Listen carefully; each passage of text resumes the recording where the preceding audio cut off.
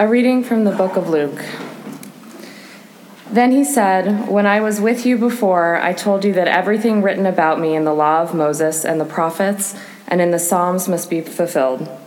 Then he opened their minds to understand the scriptures. And he said, "Yes, it was written long ago that the Messiah would suffer and die and rise from the dead on the third day. It was also written that this message would be proclaimed in the authority of his name to all the nations. Beginning in Jerusalem, there is forgiveness of sins for all who repent. You are witnesses of all these things. And now I will send the Holy Spirit, just as my Father promised. But stay here in the city until the Holy Spirit comes and fills you with power from heaven." Then Jesus led them to Bethany, and lifting his hands to heaven, he blessed them. While he was blessing them, he left them and was taken up to heaven. So they worshipped him, and then returned to Jerusalem filled with great joy. And they spent all of their time in the temple, praising God. A reading from the book of Acts. In the first book, Theophilus, I wrote about all that Jesus did and taught from the beginning until the day when he was taken up to heaven, after giving instructions through the Holy Spirit to the apostles whom he had chosen. After his suffering, he presented himself alive to them by many convincing proofs, appearing to them during 40 days and speaking about the kingdom of God. While staying with them, he ordered them not to leave Jerusalem, but to wait there for the promise of the Father. "This," he said, "is what you have heard from me. For John baptized with water, but you will be baptized with the Holy Spirit not many days from now." So when they had come together, they asked him, "Lord, is this the time when you will restore the kingdom to Israel?" He replied, "It is not for you to know the times or periods that the Father has set by his own authority, but you will receive power when the Holy Spirit has come upon you, and you will be my witnesses in Jerusalem, in all Judea and Samaria, and to the ends of the earth." When he had said this, as they were watching, he was lifted up, and a cloud took him out of their sight.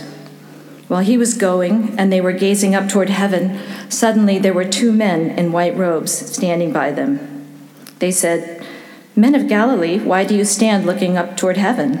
This Jesus who has been taken up from you into heaven will come in the same way as you saw him go into heaven." The word of the Lord. Thanks be to God. It's going to seem strange, I know, what I'm about to say, coming from a minister, but follow me. I think the Bible is an odd book, isn't it? Sometimes it feels to me, when I'm reading the Bible, like it's a book of regulations and rules. Do this and don't do that. Other times it reads like a genealogy. Sometimes a history book. Other times a book of stories. But I think we all believe there's something inherently true in these stories. But go to any new member Sunday school class and the students will tell you that the Bible confuses them.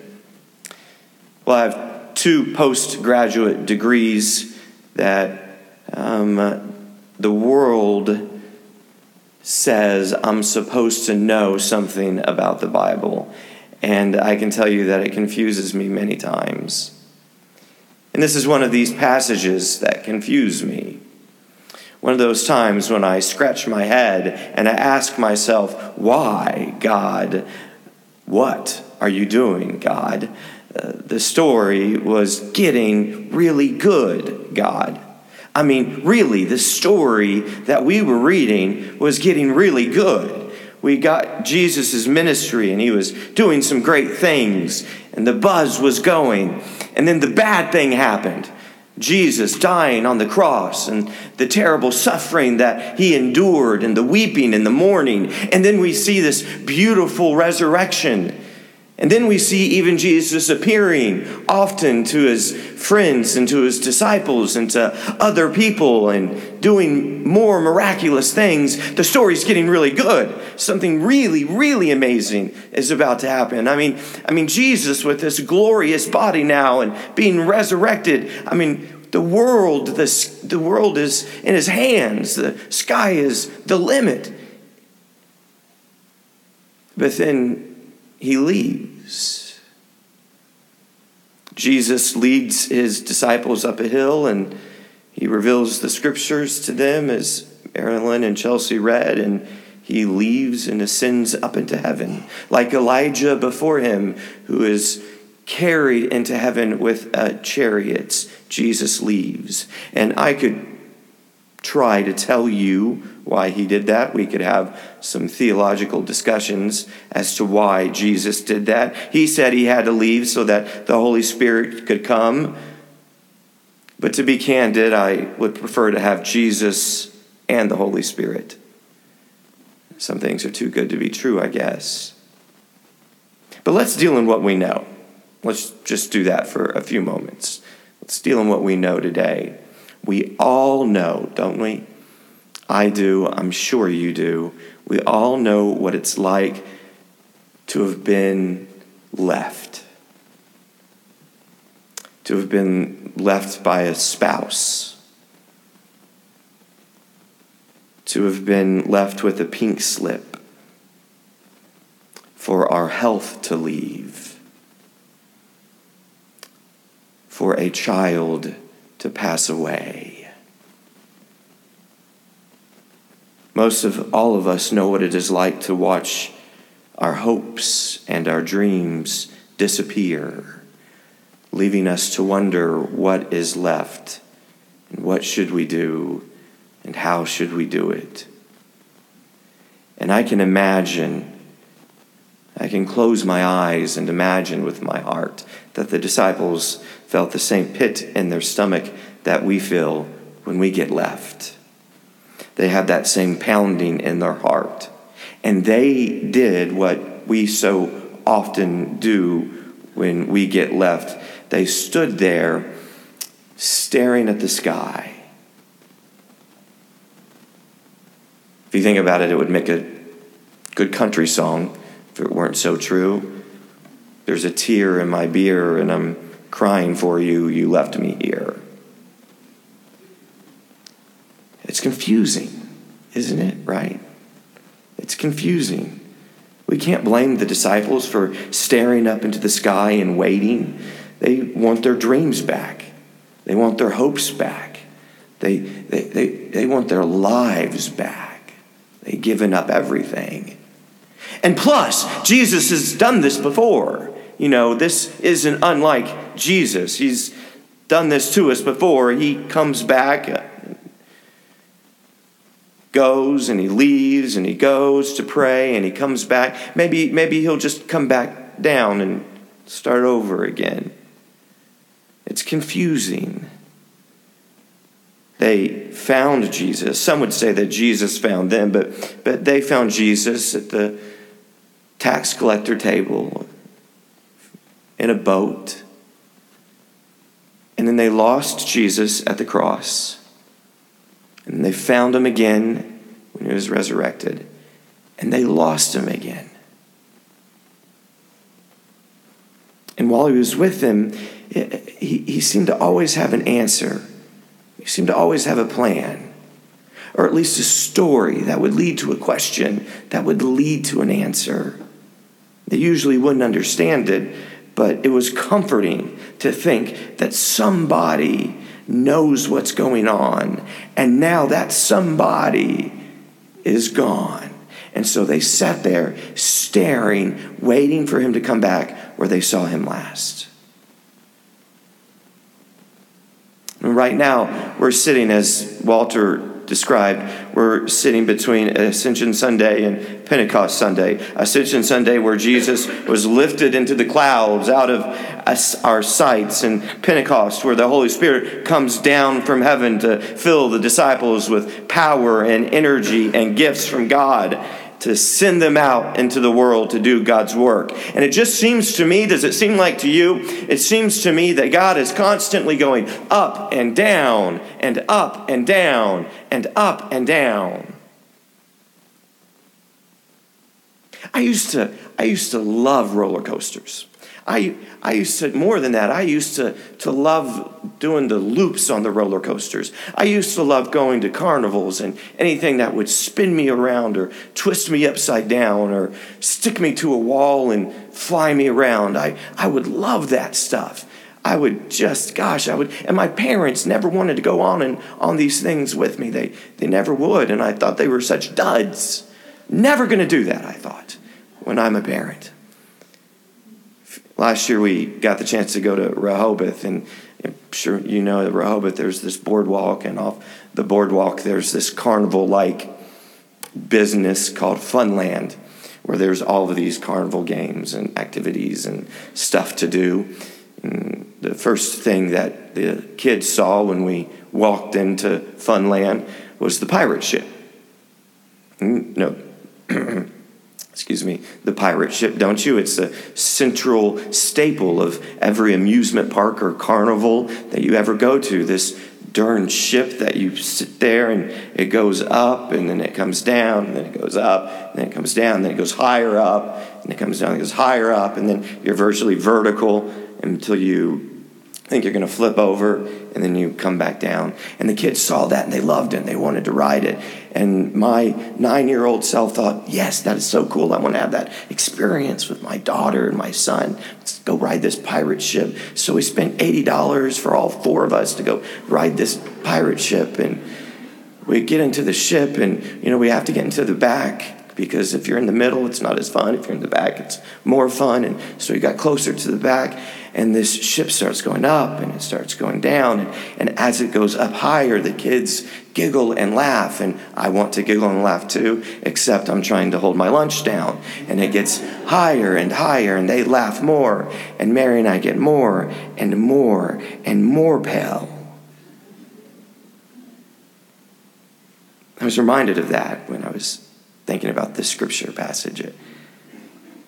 I don't know if the Bible teaches us anything, church. I think if it teaches us anything, it teaches us that life is a series of ups and downs.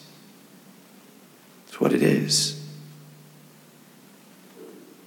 And God, as we talked about, never stays too long in one place. And if we follow him, we'll have some ups and we will have some downs, and it will be thrilling to be sure. But at times, it is going to be so hard to keep it all together.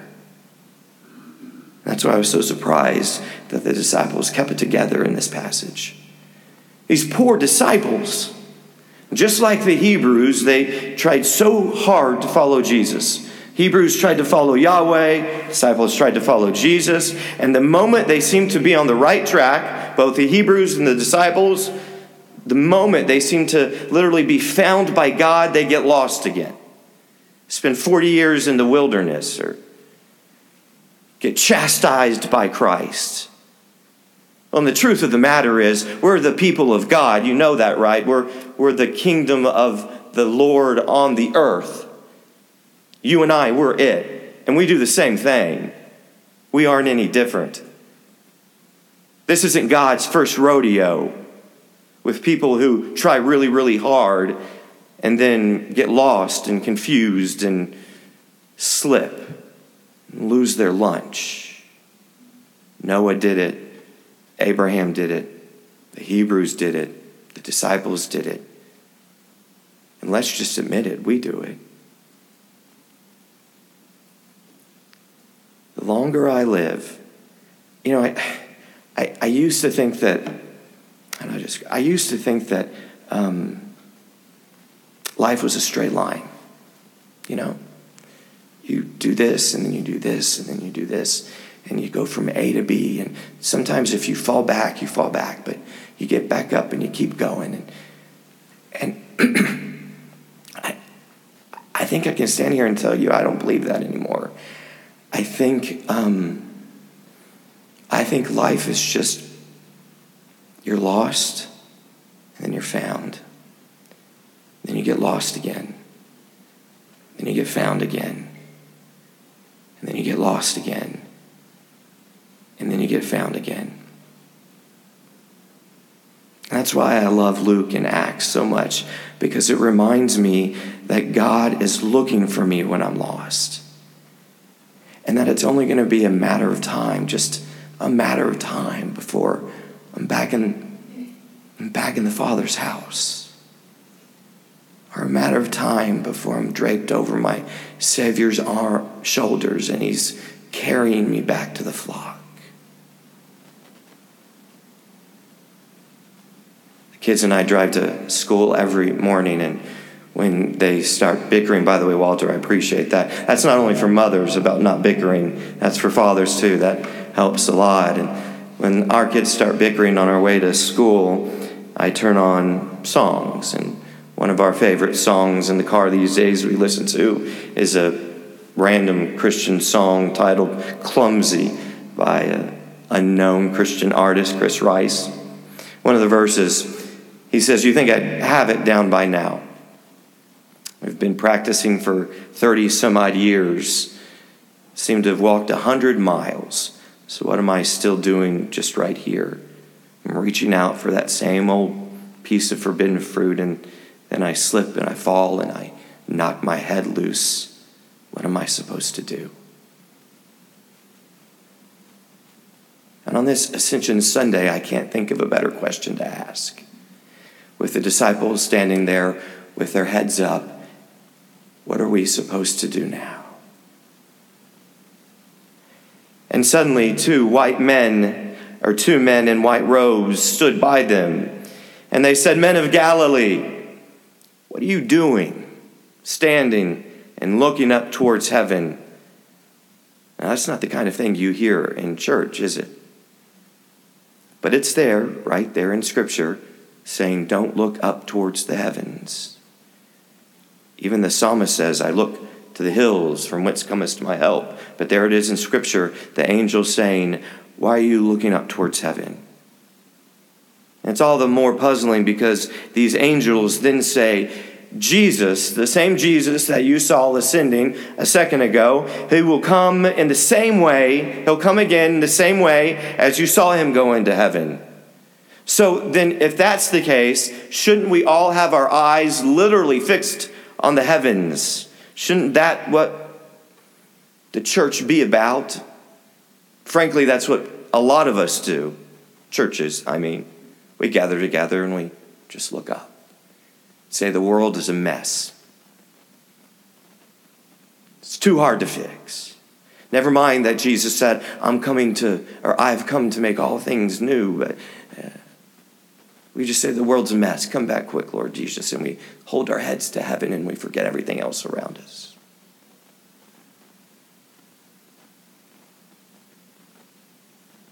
Luke and Acts was meant to be written as one book. But we divide them. I don't know why we did that. Somehow Christians, we always like to divide things. Just before Jesus ascended, he told them to go back to Jerusalem and to wait. And after he ascended, the angels came and said, stop looking up there. Go back and do what Jesus said. And if we read on to the Acts 2, which is what we're going to do next Sunday, we'll see the disciples finally decided to obey Jesus. They stopped waiting and looking to the heavens.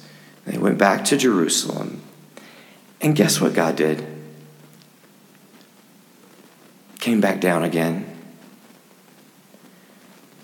And this time he came back down in the form of fire and tongues with the sound of a rushing wind.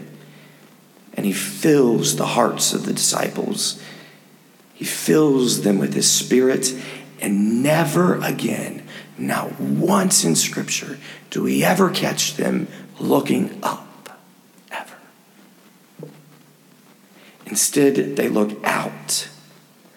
Confident of Christ's return in their hearts and minds, they seek to spread his return to all they know. Gosh, the Bible can be confusing, but it can be so comforting. God can be confusing, but he can be so powerful and loving. One thing we know is that he can come anytime, anywhere, any place, to anyone. He can come to and through two deacons to a pastor in an upper room of a church. He can come to a child in India tossing flowers and smiling amidst unparalleled poverty. He can come and dwell under a tent as we watch a loved one get buried. He's come in hospital rooms. I've seen it. He's come in the middle of wars. He's come through people we've never expected. He's come through our enemies and our friends and our strangers. But the question still looms, doesn't it? What are we supposed to do when we're lost? And I think Scripture answers that for us. Don't just stand there like the disciples did. Get ready to be found. And when you are found, start finding God everywhere.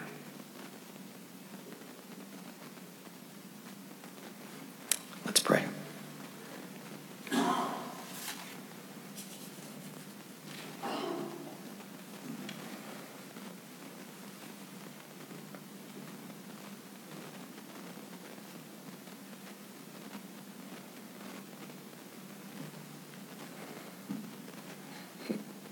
God, I'll admit it. I'll stand up right here and say it. You are so quick. You are here and you are there and you're everywhere. And my life is up and down. And I am lost and I am found. And sometimes the very moment I walk through my Father's gates, I start back out on the road away again. This week, God, give us the courage and the resolve, the patience, the resiliency to be found. In your Son's name we pray.